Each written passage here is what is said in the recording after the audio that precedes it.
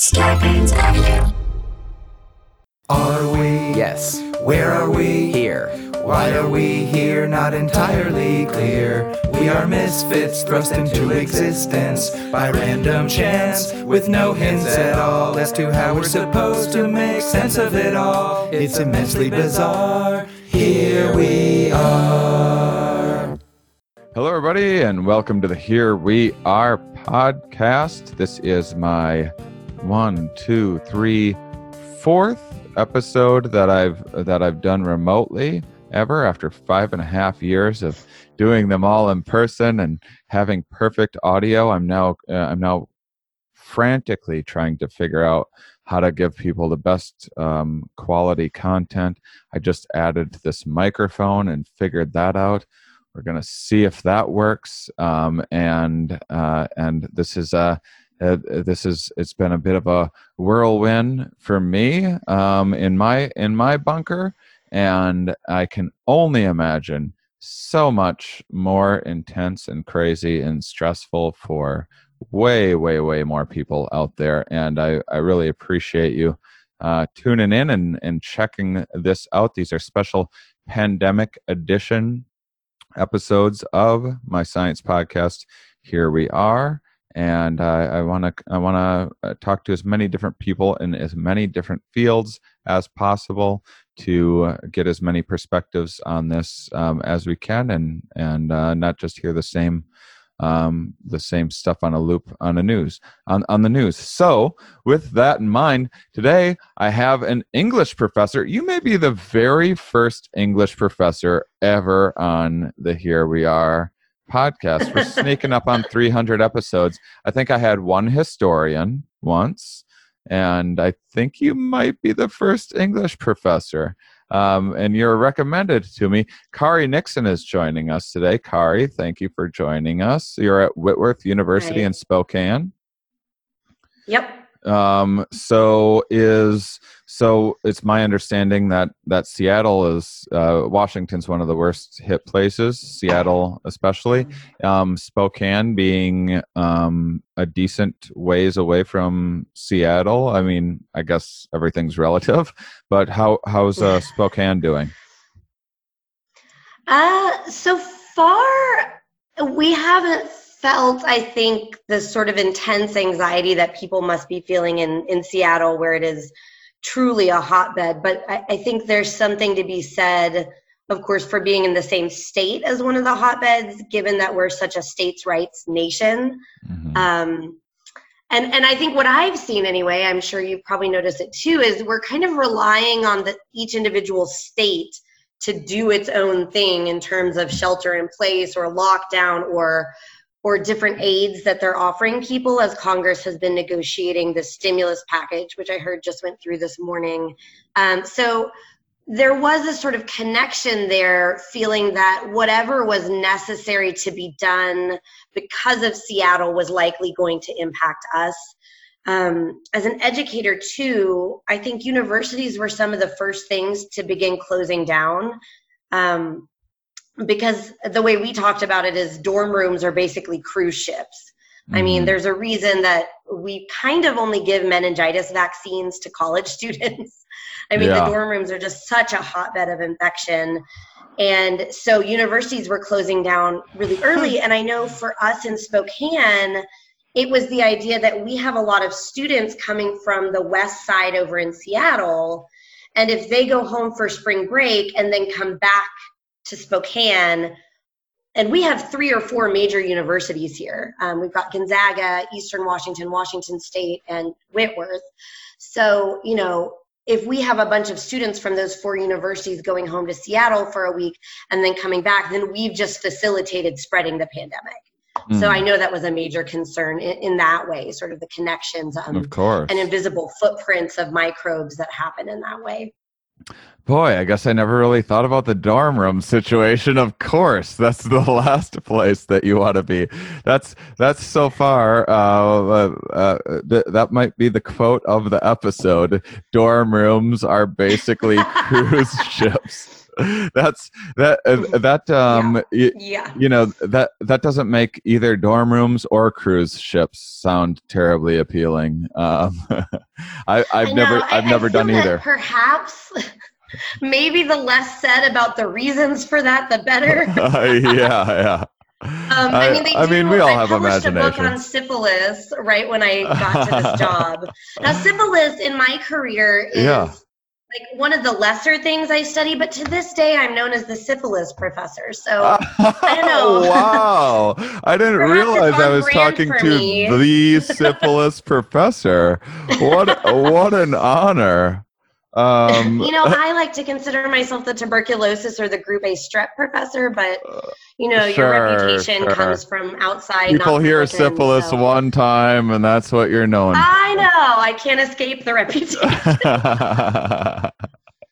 Much So like syphilis can be hard to escape without penicillin.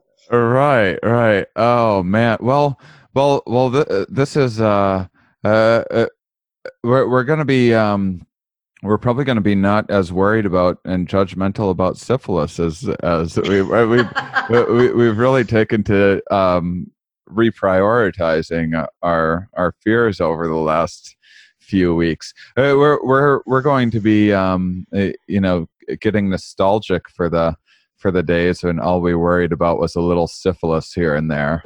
As long as it's treatable with antibiotics, I say.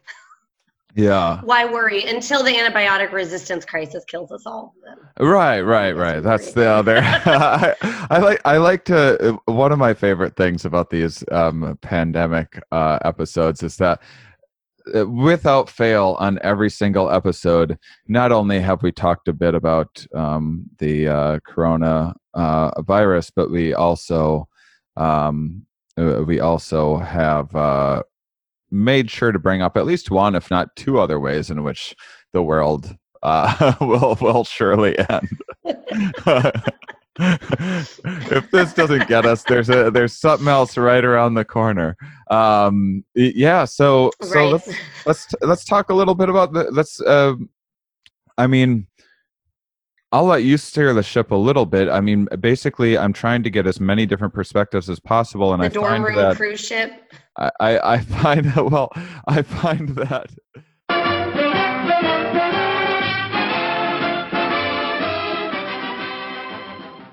Okay, and I'm back. All right, so basically, what I was trying to say before we got disconnected a little bit was that I find that everyone has their own disciplines, and everyone's interdisciplinary these days as well, but a lot of times people's main focus, it really shapes the lens through which they see the world. It's oftentimes how they found themselves in a particular field of study.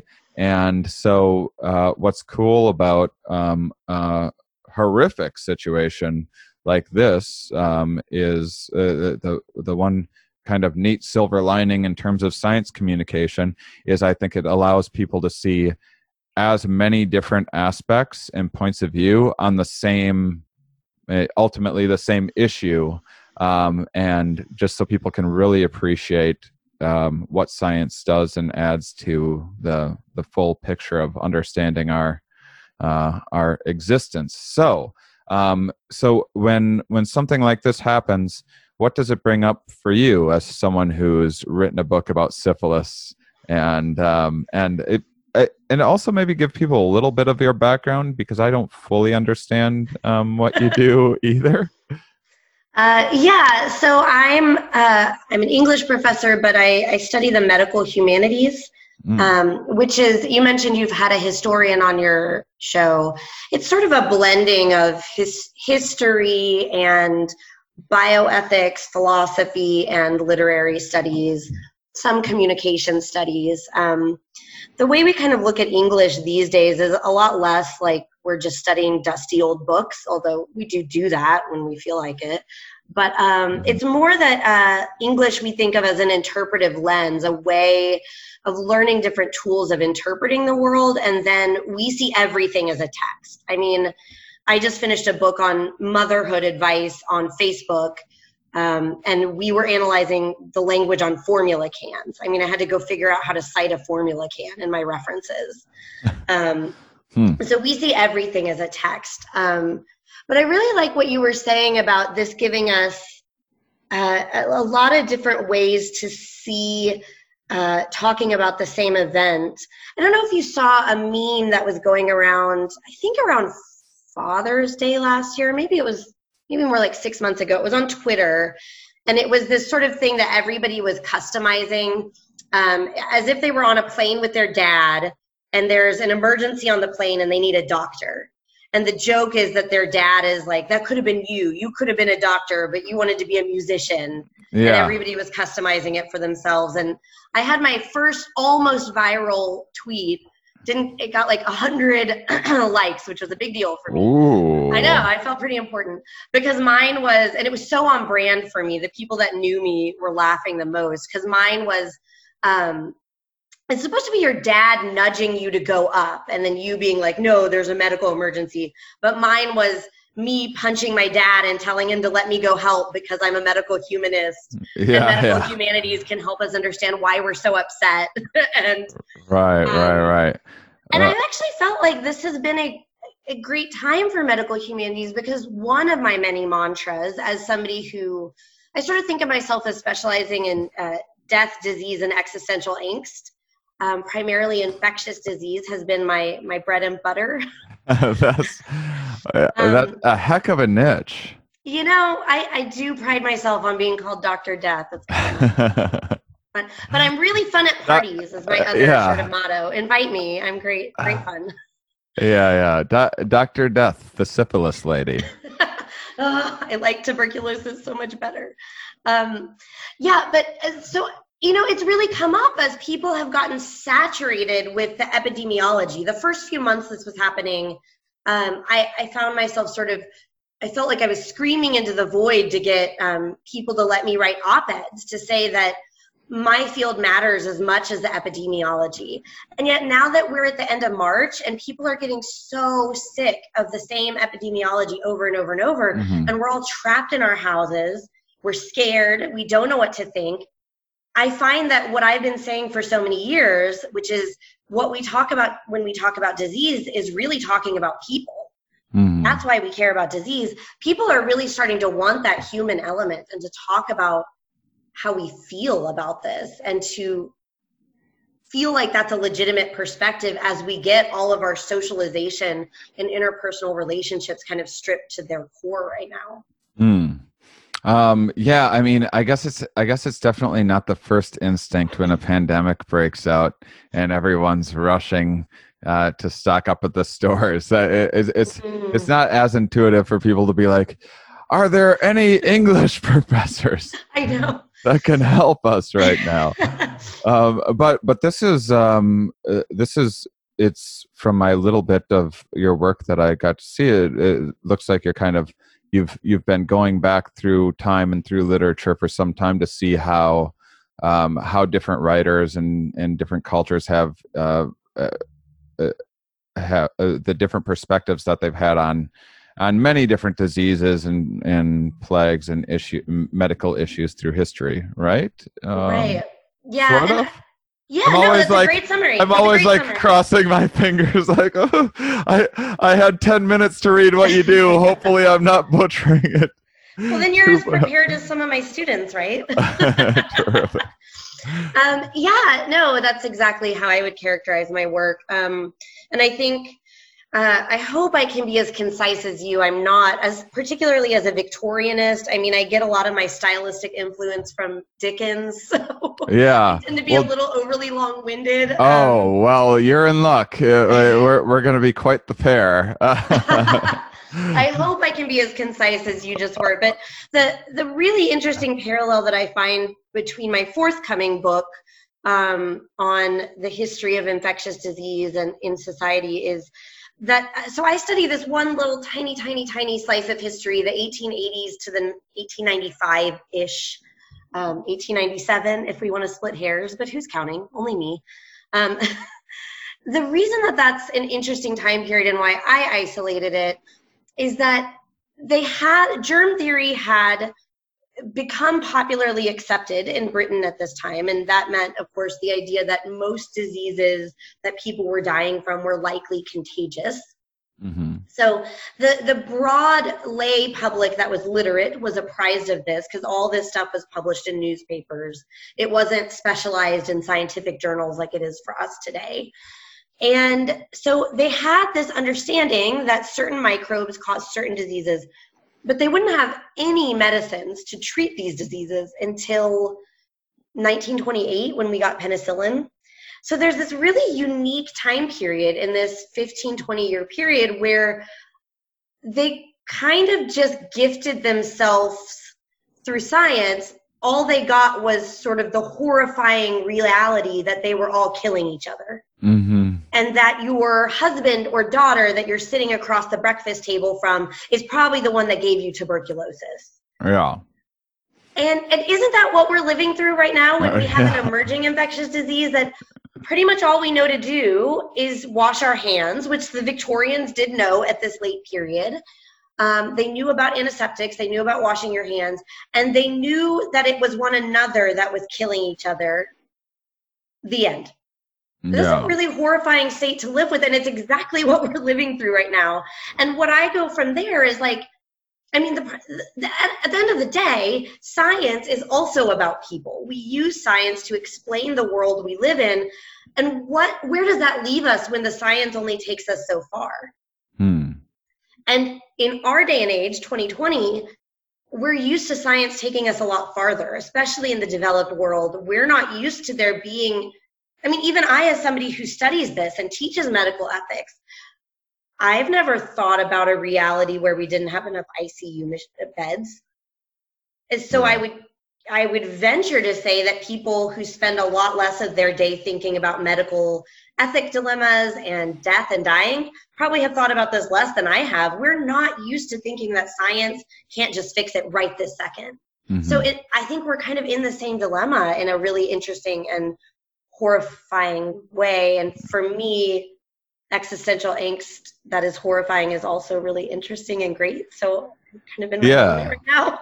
Well, outside of washing their hands, were there other techniques people were stumbling on back then? Were people using physical distancing back then, or was it were people staying out of kind of the cities and markets and more populated places? Were people stocking up more on things than usual?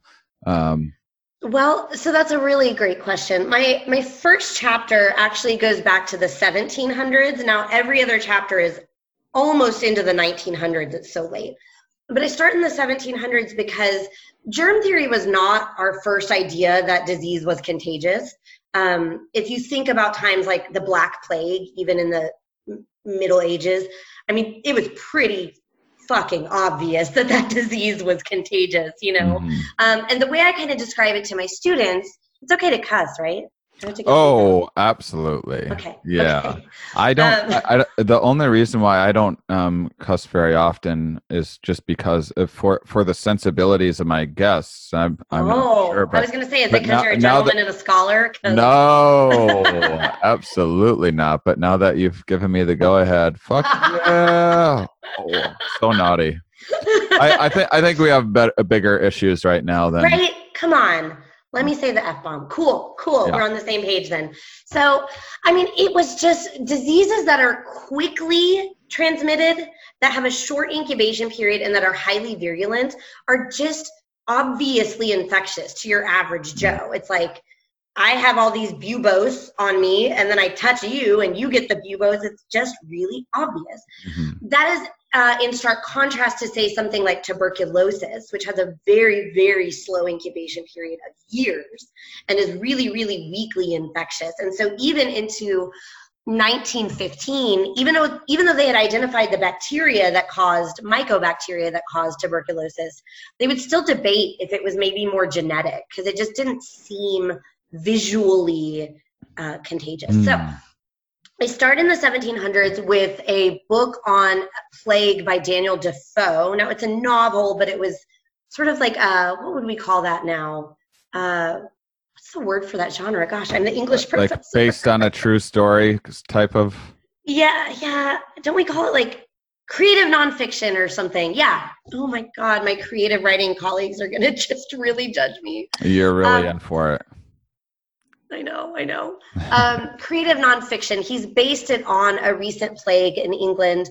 And he goes through all these methods. Basically, the whole book, it's a weird book. It's mostly him just charting the mortality statistics, city by city, every day. So it doesn't feel like a novel, but it's not real statistics. It's sort of like he's simulating the reality we're living in now, where you wake up and Twitter is just like, here's how many people died in Italy. Here's how many people died in Spain. And what he talks about, I wish the timing had been a little different, because my whole argument about Defoe is that what he's talking about doing is social distancing. But I at least didn't know that term yet. I think that term has sort of been invented for this moment, but I may be wrong about that. He talks about how quarantines, like they tried to do on the cruise ships disastrously, will be disastrous. He's like, you just can't control that many people. It is impossible to force it to happen. And what happens is people get rebellious and angry, and they just sort of explode out of these quarantines. And so you have to have, I called it in my chapter, like mediated boundaries or osmotic boundaries that allow a little bit of flow. He was really into economics and global trade, Daniel Defoe was. And so he's really like, we can't shut down the economy with hard stop quarantines across nations. So he, at the very end of the book, he gives this example of this family that did it right. And they construct their house. They have a porter, which is just a guy that stands at their door. He goes and gets their groceries. He puts them in a basket, and the family like pulls the basket up on a pulley so that there's social distancing and limited touch points between them, which is exactly what we're doing with Uber Eats right now. I think it's so funny. That's amazing. I just love it. I mean, I'm not really a Defoean person. I study a much later period. I include this time period to show the sorts of dilemmas of human contact, which is the title of my book, The Dilemma of Human Contact, that come up in pandemics. But it's just been fascinating to me that he predicted it kind of more spot on than any of the later people I talk about. That is interesting, and it's one of the questions that I wanted to ask you is when you go back through the literature. I mean, I guess you sort of already answered this nicely, but I was curious what the correlation is between popularity at the time and then like accuracy, how accurate people actually were in hindsight, because my intuition would make me guess that probably some of the more popular literature was the least accurate. If things are anything like today, where it's the highly dramatized stuff that kind of tends to draw people's attention a bit more. So any thoughts on? I know that's probably not like a study that you've run or anything like that, but just kind of reflecting back on what you've read.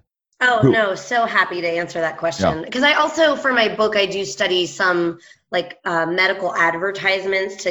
I try to get more at what literature can show us as almost an archaeological exhibit of what people were thinking about at that time. I love a good old medical so I study a lot advertisement. of newspaper articles and stuff too. The way that I think like reading Medium or the Daily Beast in 200 years would give people of what we're thinking about. So yeah, and I just actually, my medical humanities class, I just can I have you hold? Bunch. Okay. I just changed my entire medical humanities class actually, because the rest of the semester we were going to spend reading The Hot Zone by why is his name escaping me right this second? Of course it is. You remember The Hot Zone from 1993 about Ebola, and Outbreak was based on it, the movie. No. Oh man. Huge bestseller in the 90s, and tons of like grossly inaccurate, fear-mongering information in that book that to this day has affected, I think, the actual spread of Ebola and how much we fear it and help or don't help. And so I usually have my students read that to get a sense of what language can do in terms of physical disease spread by changing foreign aid policies and stuff like that. But just looking through the chapter titles, I was like, I can't make my babies read this right now. Like, they're probably too scared already. Like, I am not scared of infectious disease. I mean, I think I can't be to do what I do all day, every day. But most people are pretty stressed out right now. And I was like, I can't make them read it.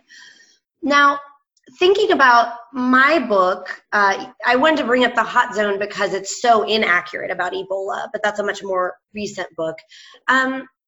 The other chapters that I cover with the Victorians in the late 1800s, I think what's very interesting about them is many of them, it varies so much by individual author, I would say.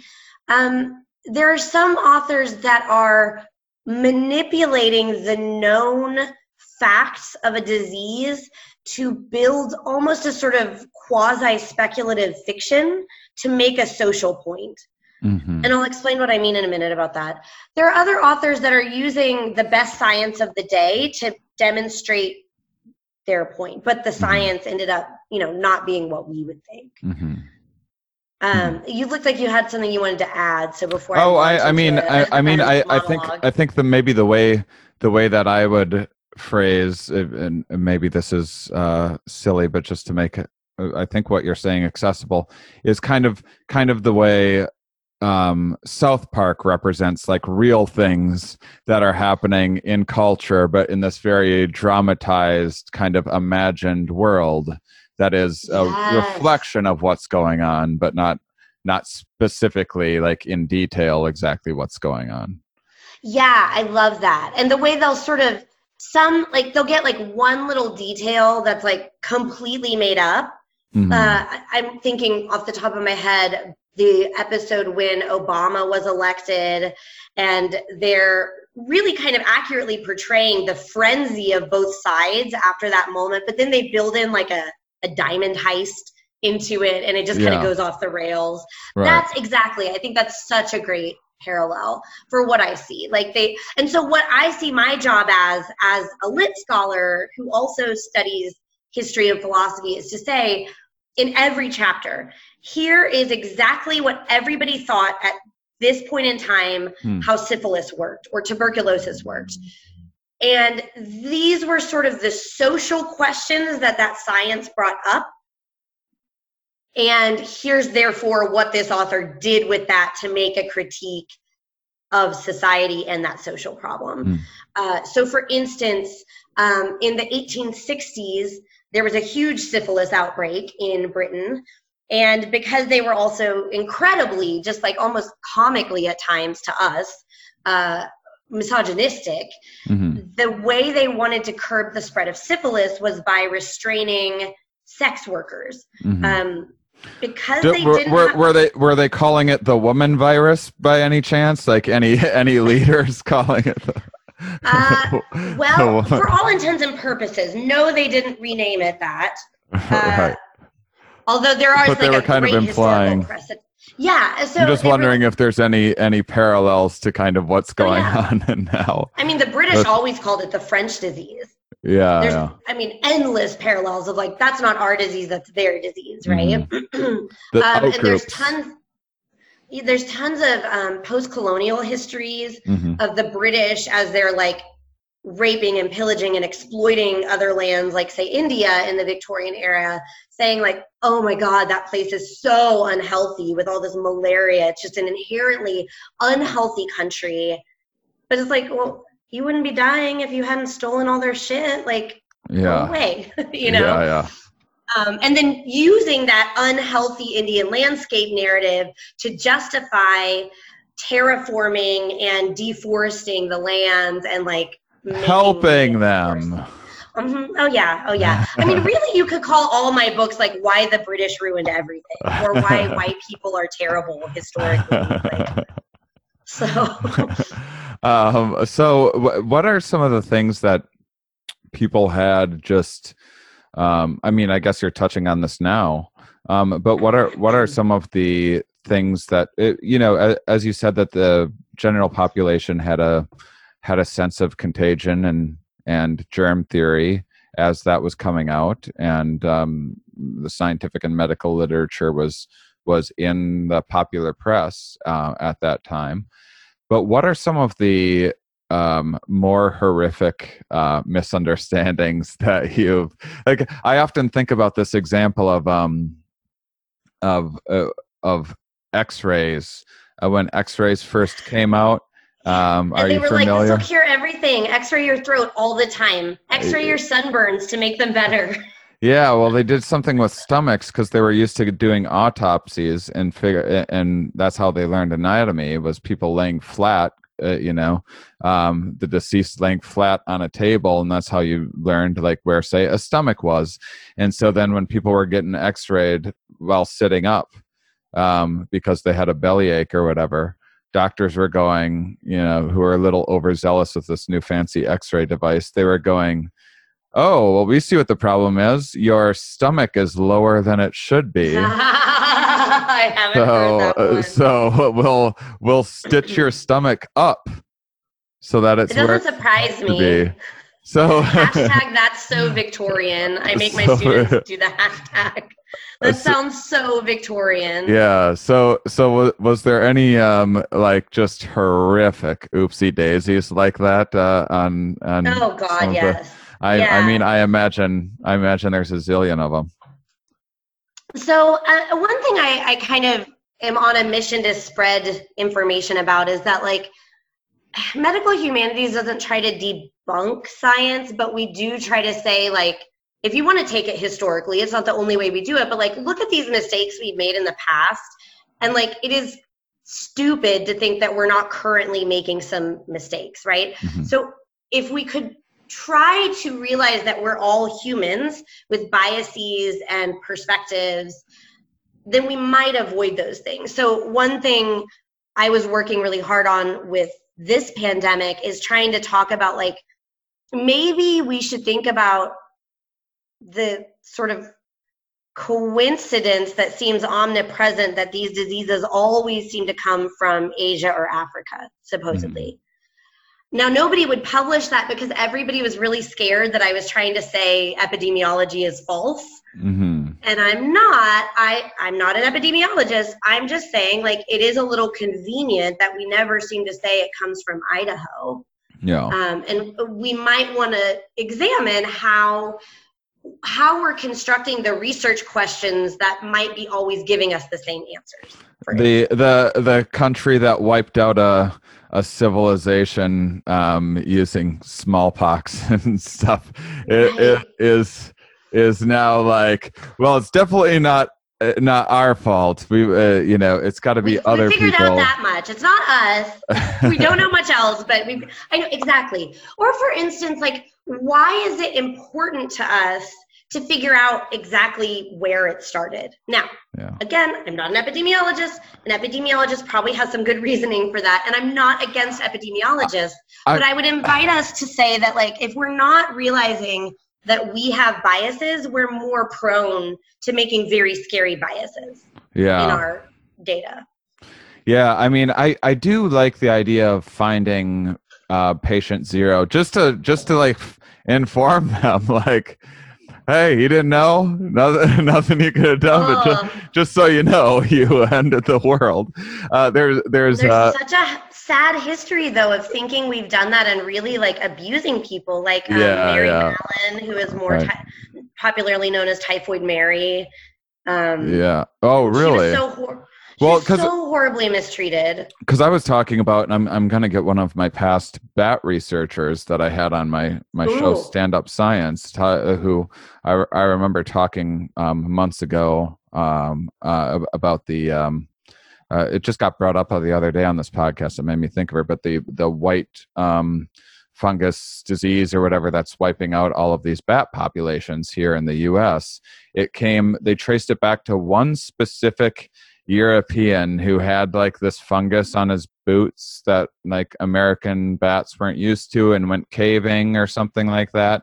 And they traced it back to that guy. And that guy now, like, knows that he is responsible for I mean, he didn't know. He was just like, behaving in a very regular, normal way, not trying to do anything malicious. But what a crazy thing to find out that you like inadvertently. Daisies. I feel like I've always been a bit of a klutz. I feel like next is that your destiny? Yeah, next pandemic's going to be my fault. That's I'm going to do something that is like no doubt very well intended, and in hindsight will just seem horrifically stupid, and I'll just like spill something or something like that, and it'll end the world. But that's funny. But so I have fun stories for you, Victorian stories. Great. Okay, so the one I was kind of going on about a minute ago that I forgot to finish, syphilis. Yeah. In the 1860s, they didn't yet, germ theory was being kind of hotly debated still. So they didn't have a great understanding of like what for us is obvious knowledge that STDs take two sex partners to transmit. Mm-hmm. And they were hugely misogynistic. So they were like, cool, we've got to stop the syphilis. So let's just make sure that there isn't any sex workers, because if we control the bodies and movement of sex workers, then there can't be any syphilis. And sort of completely turning a blind eye to the like good old Victorian gentlemen that were trafficking the syphilis and spreading it also. So there was this series of laws enacted where if any woman was suspected of being a sex worker, she could be detained and forcibly examined with a speculum. And I mean, this may make me sound like a totally like stereotypical feminist professor, but I'm also a woman. No, I mean, I think this is appropriately horrifying. so far. I consider that like, I mean, that's basically instrumental rape. Like they didn't have lube back then, like spoiler alert. Right. And you're being held down and forcibly speculum examined to see if you had syphilis. Which, if they diagnosed it, they could lock you up in a hospital until you got better. 2 spoilers. 1, they were really, really suspicious of the female body and not smart about it, so they misdiagnosed a lot of normal female functions as syphilis. Mm-hmm. And also, there was no cure, and you were supposed to be in this hospital until you got better, but you didn't.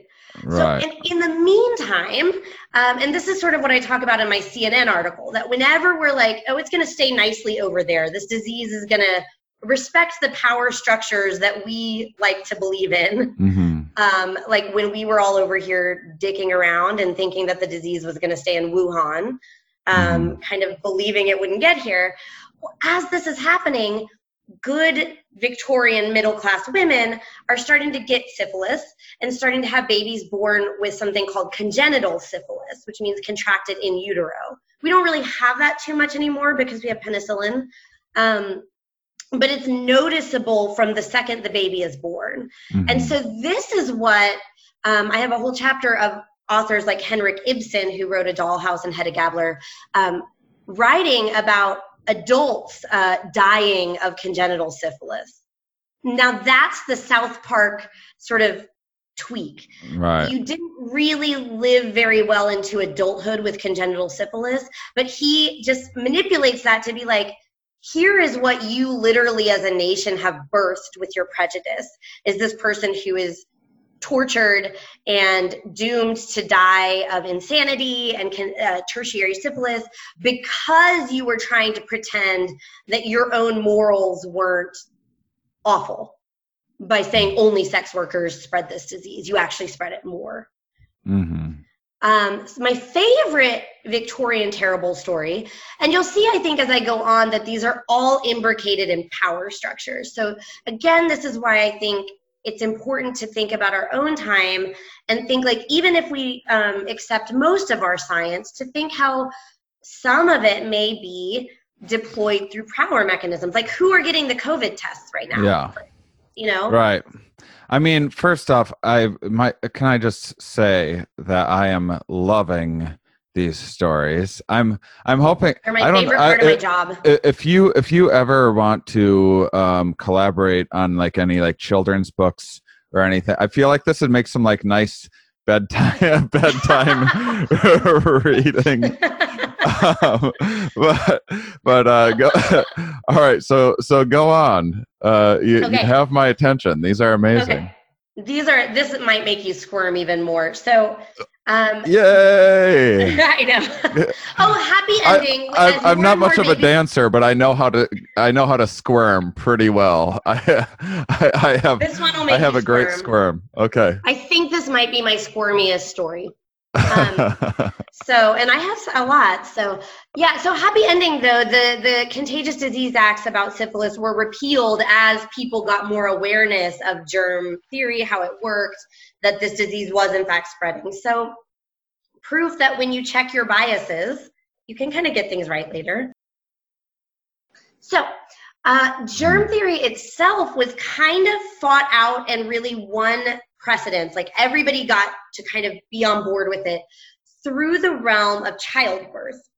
Particularly in America, the doctor's market was oversaturated.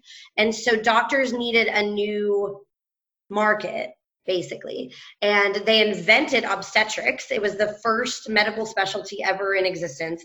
And it took off in America like nowhere else in the world because doctors needed a new market to populate because there were too many of them to all be general practitioners. And to do this, they also had to kind of push midwives out. And so they kind of embarked on this sort of whisper campaign, if you will, of convincing the public that birth was inherently risky, inherently pathological, and that midwives were kind of backwards and old school and couldn't really help you with those things. Vice versa, what they had to do was say, but we can help you because we have tools and medicines. Pause for a second as this is happening and the obstetricians are coming more and more into the birthing field. So I would say by like 1860, no middle or upper class woman would have had a midwife. It was unfashionable and sort of low class.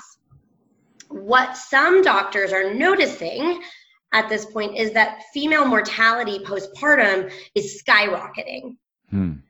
And Ignaz Semmelweis, his name is still memorized by like every med student ever, was tracking data in hospitals. Now, most women still weren't giving birth in hospitals.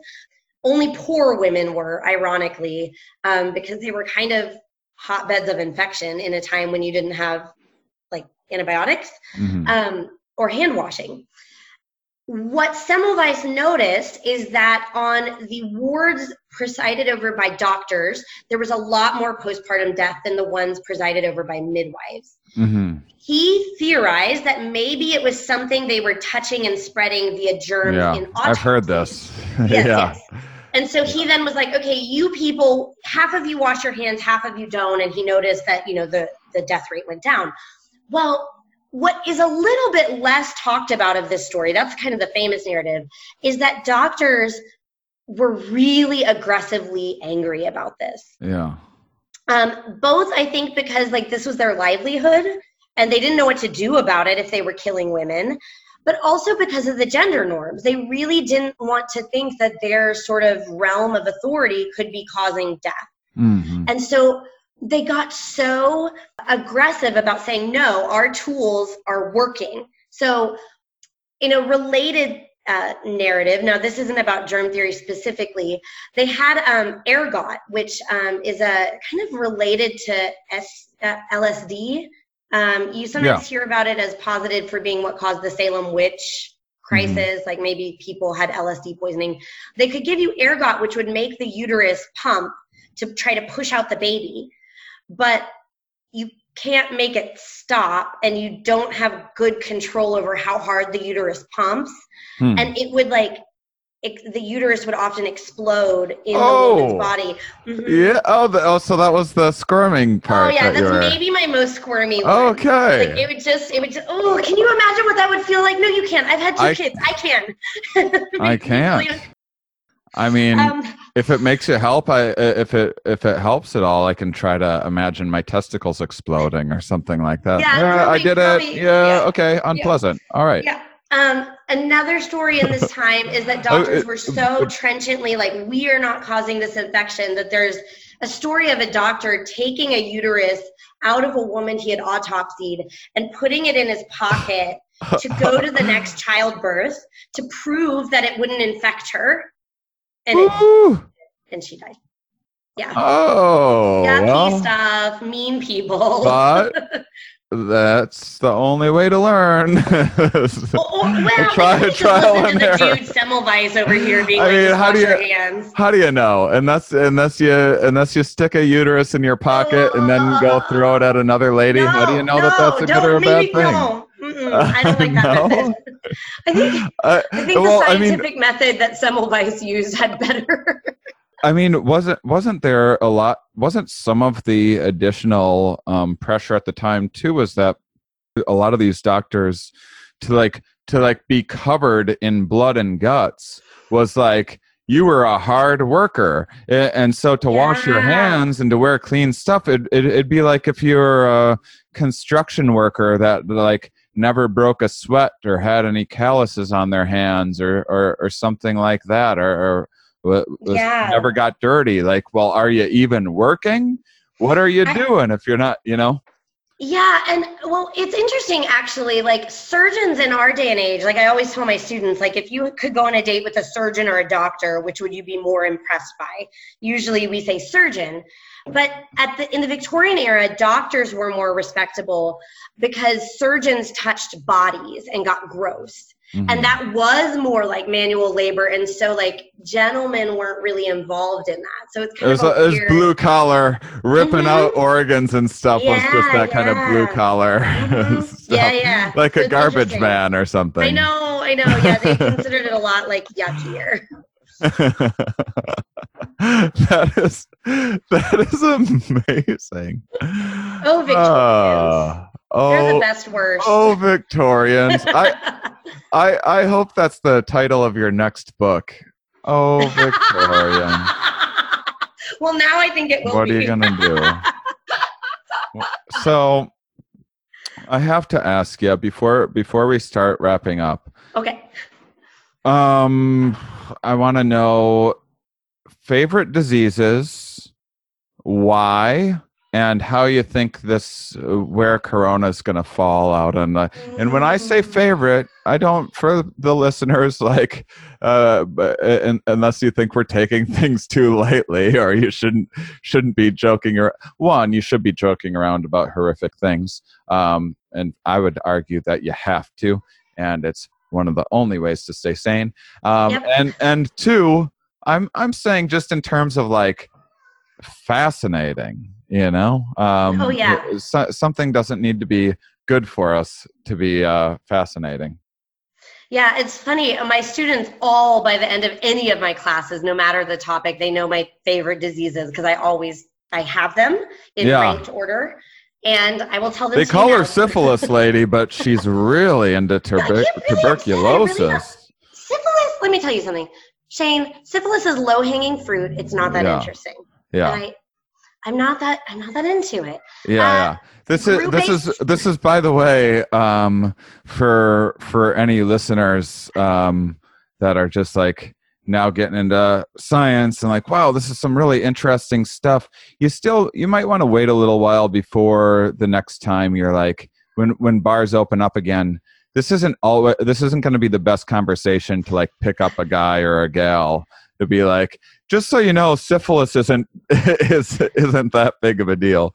I'm not really into it. Yeah. One of my funniest grad school memories was when I was writing my dissertation, and every chapter you write, you send it to your advisor. They look at it, they tell you, why you're stupid or why it's terrible and what to fix, and then they send it back. So you've got, every time you send in a chapter, you've got like, I know it's great. It just really breaks you down. There's no gold stickers or smiley faces or anything. No. Surprisingly, academia is not the field if you want a pat on the head. They give you the stick rather than the carrot. It sounds like. I always tell people like when they're like, if I get invited for a podcast and they think I might be nervous, I'm like, no, I have no dignity anymore. I went to grad school. Like, you've been all that out of me. You've been abused by by so many people. What I know, right? what's Just like, what's whatever. one know nothing goofball comedian?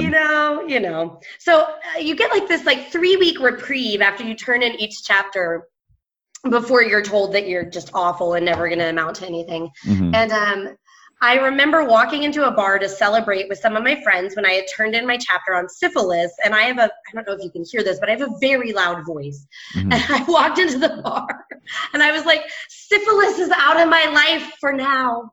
Oh, wow. Oh, jeez. Yeah, that no, is, and nobody wanted to that's- talk to me. That was that is.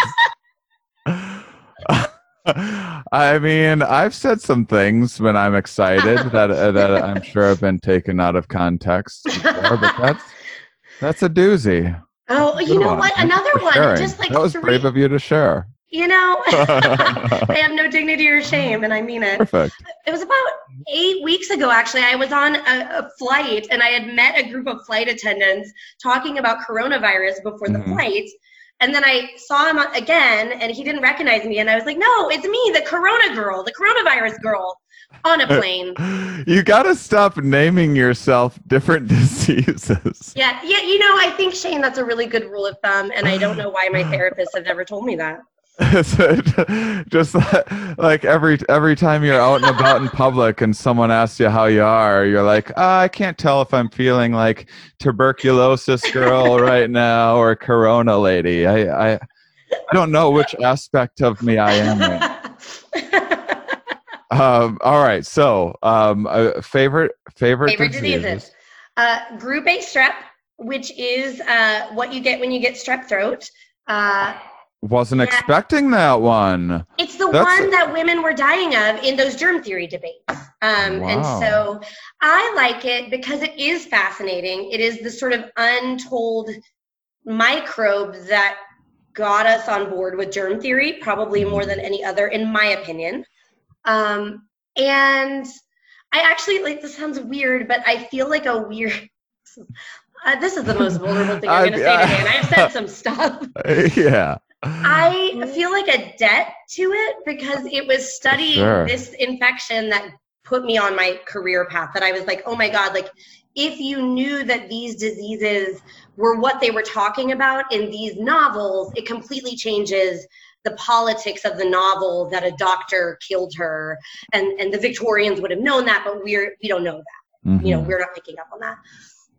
My other favorite is strep's like the best thing that's ever happened to you. It is, and you know what? If we were a Facebook relationship, it's complicated because I've never once gotten it. Never. Everybody gets strep throat. I got strep throat. Oh, you love it so much. It doesn't like me. And you're the one. Oh. I legitimately try to breathe a lot around my friends with strep throat because I really want it just one time. Yeah. One time. Yeah, you've been studying it for so long. No, it's not mutual. Tuberculosis is my second favorite. I mean, you know what it is? I think you're coming on a little strong. I think you got to play it cool a little bit, and you not the first time I've been told that in my life about a number of things. I mean, it doesn't work. You know it doesn't work to just kind of like hoodwink strep throat either. You can't be like, oh, strep throat. Yeah, I don't even care about strep throat anymore. You're not going to get it that way. Like you know when you're going to get strep throat, it's when you really, really don't give a shit about it anymore. You're just sick of thinking about it, sick of talking about it. When you've moved on, then it's going to come crawling back. Yeah, that's the day. That's the day. I got to play harder to get. Yeah. Oh my God, yes. You just solved a lot of my life's dilemmas. I gotta go do some thinking. All right, strep throat number 1. No hands down. Tuberculosis. Ooh, all right. It was just a really confusing disease to Victorians because as I said, it's really hard to get. You typically will only get it, even if you're like right around somebody with TB, you have to be fairly immunocompromised. And then you may still never show an active infection. You may always have latent. And then even if it kills you, it could be years and years later. Mm-hmm. Children don't get it, which is actually something we're seeing with COVID as well. We don't know why with COVID, or if they're getting it and they're asymptomatic, but with tuberculosis, they can't inhale the pathogen deeply enough into their like tiny baby lungs for it to like culture and grow. So it was just super confusing to them. Even once they, in 1882, identified the mycobacterium that caused it, they still were kind of like, oh, we think it might be a hereditary weakness. Like, and it kind of would promote like eugenicist discourse. Like they were like, one of my favorite statisticians, Carl Pearson, who developed the algorithm for calculating correlation that we still use today, he like famously wrote a book about whether it was contagious or hereditary. And at the end, he was like, well, it doesn't even matter because at least they're all going to die off and then we won't have those weak people anymore. Ooh, great at math, though. I know. We almost named our dog after him once, and I didn't know back when I was studying statistics and not a historian. I'm really glad yeah. Awkward. Syphilis lady and her dog genocide. I know, right? Oh my God. And my last favorite is the type A flu, which is what caused the 1918 flu epidemic. I was blessed to receive it last year. And you can ask anybody who knows me, I was actually sitting up in bed, like writing notes, because I was very excited to know what it would have felt to die from that disease, like the Edwardians that I studied. Yeah. Wow. It feels horrible. It's not a good way to die. I mean, I have a top hat, like an old English top hat. It's like 120 years old or something. So, that's how I get my fix. But we all have our thing. Yeah, sure. Most people do not have my thing. So where do you think Corona's gonna rank for you? I mean the thing is there's so much we don't know about it right now, and so you don't know. Like maybe once we fix it in or in hindsight, we're just gonna be like, oh, the answer was right in front of us the whole time. Or maybe this will just be this never ending, maybe it will keep mutating and it'll keep getting worse. Who knows? And that I feel like that determines how, but has anything shut down the world like this in the last few centuries? I think they did do something similar with the Spanish flu. I'll go on record as saying I am not a Spanish flu expert, but I think I've read at least like in Spain, one of my friends was sending me letters that Fitzgerald and Hemingway were writing about being quarantined there. Which are hilarious letters. So I don't know in America that we did that though. I don't know. I think, I know I've answered so many of your questions obliquely, but sorry, I'm going to do it again. My book at the end of the day is about how by the 1880s, germ theory and realizing that the people you were closest with in your community could be killing you, in many ways inspired this sort of individualistic, like look out for A number one, knee-jerk reaction of self-protected isolationism. Like, I'm going to stay over here. I'm not going to get sick. That's the only answer we have. And what I see in these books that do this, I love your parallel, this sort of South Park alteration to the reality. They often, I'm saying, are showing that when we lose our human connection, we lose our humanity. So yes, quarantining ourselves, let's say, might save our lives. It might keep our heart beating. But when we lose our social connection, we lose what's worth living for. Because what we talk about when we talk about disease is people. And so I don't know what I think about the pathogen. I have no idea. I don't have a prediction what we'll find. But I know that this will live on in every single one of our memories. Like, this doesn't happen in 100 years. If it happened during the Spanish flu, then it happened 98 years ago, maybe. I think I'm kind of in awe. Like, it feels surreal, doesn't it, to be living through a time where the world shut down. and has made us think about. I mean, I'm so grateful that I can have a conversation with you right now, that my daughter's preschool teacher can read a book to her over the internet. And so we're so lucky, I think, in so many ways, that we're not having to make the choice the Victorians made. Do you isolate and live, or do you potentially risk death to truly live for a little bit? We're not having to make that choice because we can connect digitally. And yet I think at the same time, we're all seeing how much it pales in comparison to truly going to a pub and having a pint with your friends, actually playing a board game. I mean, the one time I got emotional this whole time was when I saw my daughter's preschool teacher reading her a book digitally, and seeing how the teacher's sitting in an empty preschool classroom and my daughter like listening like she's a real person, but they can't touch, you know? And so I think for me, what's gotten me in my feels is just that we're so lucky, and people are finding these beautiful ways to connect at all costs, which is just what I've been writing about in this book, that makes up humanity. And yet I think we're also being, in a weird way, gifted a renewed appreciation for non-digital human contact, and the fact that we were not meant to live wholly digital lives. And I think increasingly neoliberal and corporate society kind of would like to believe that teachers can teach online, and we don't need in-person interviews. There's no difference, right? Do we need live shows?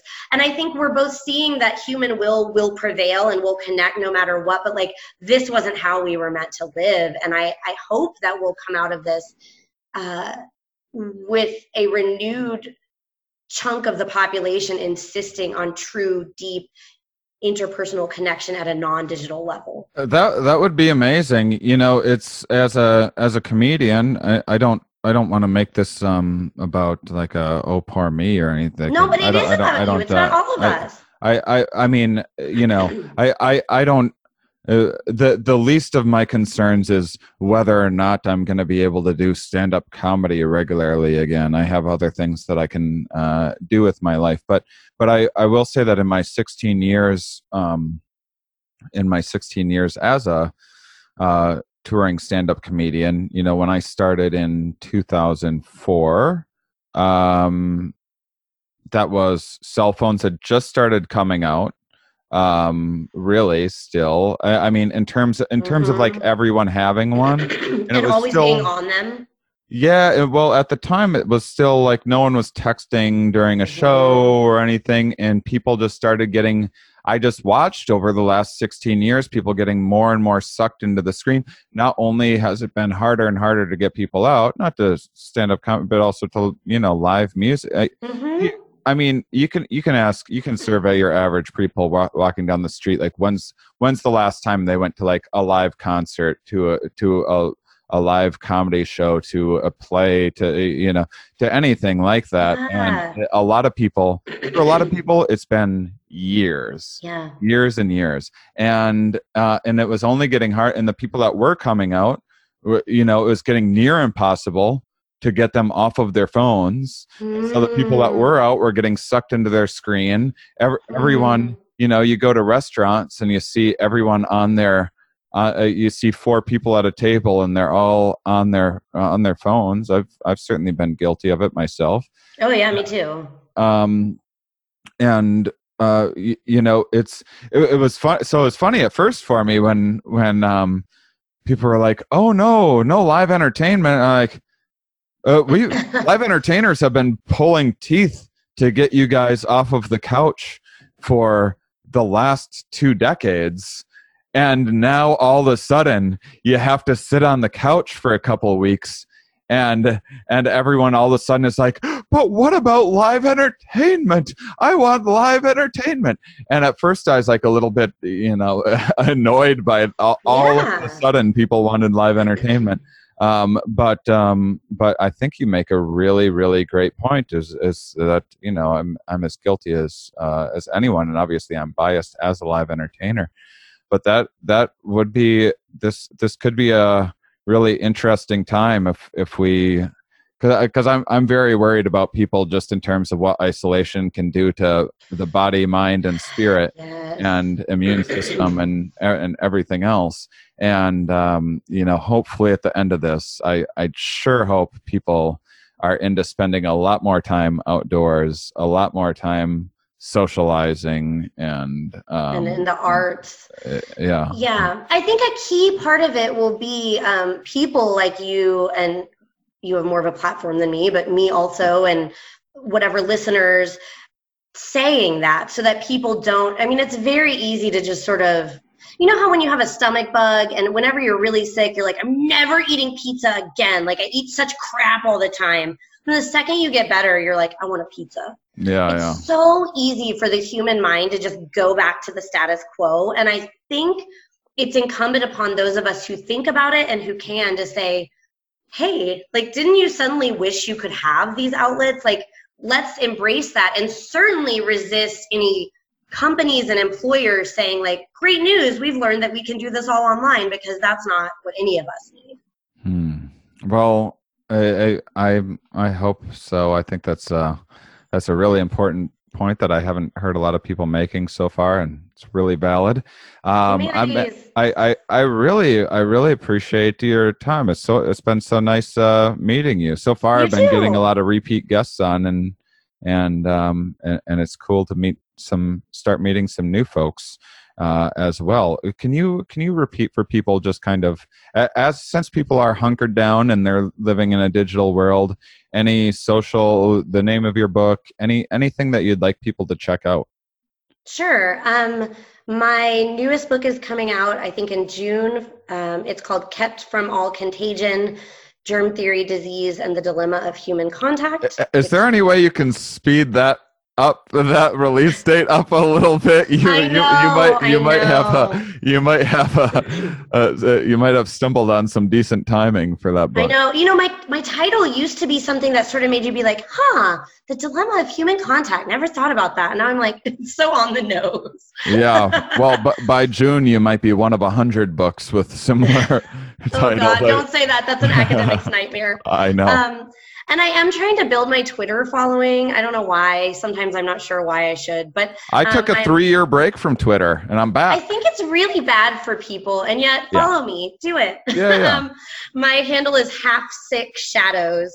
So it's based on a Tennyson poem. Look it up. Half Sick Shadows. Yep. Okay. Awesome. I have a recent article on CNN too that's basically a summary of my book. If you just Google CNN Kari Nixon, Karinixon, like the other president that got impeached. Awesome. Well, he didn't. He didn't actually. Well, he resigned then too, which was that's a huge. What an improvement on our current situation. I'm not even. I can't. No, I know. No, none of us can. But it's, I took a 3-year break from Twitter because of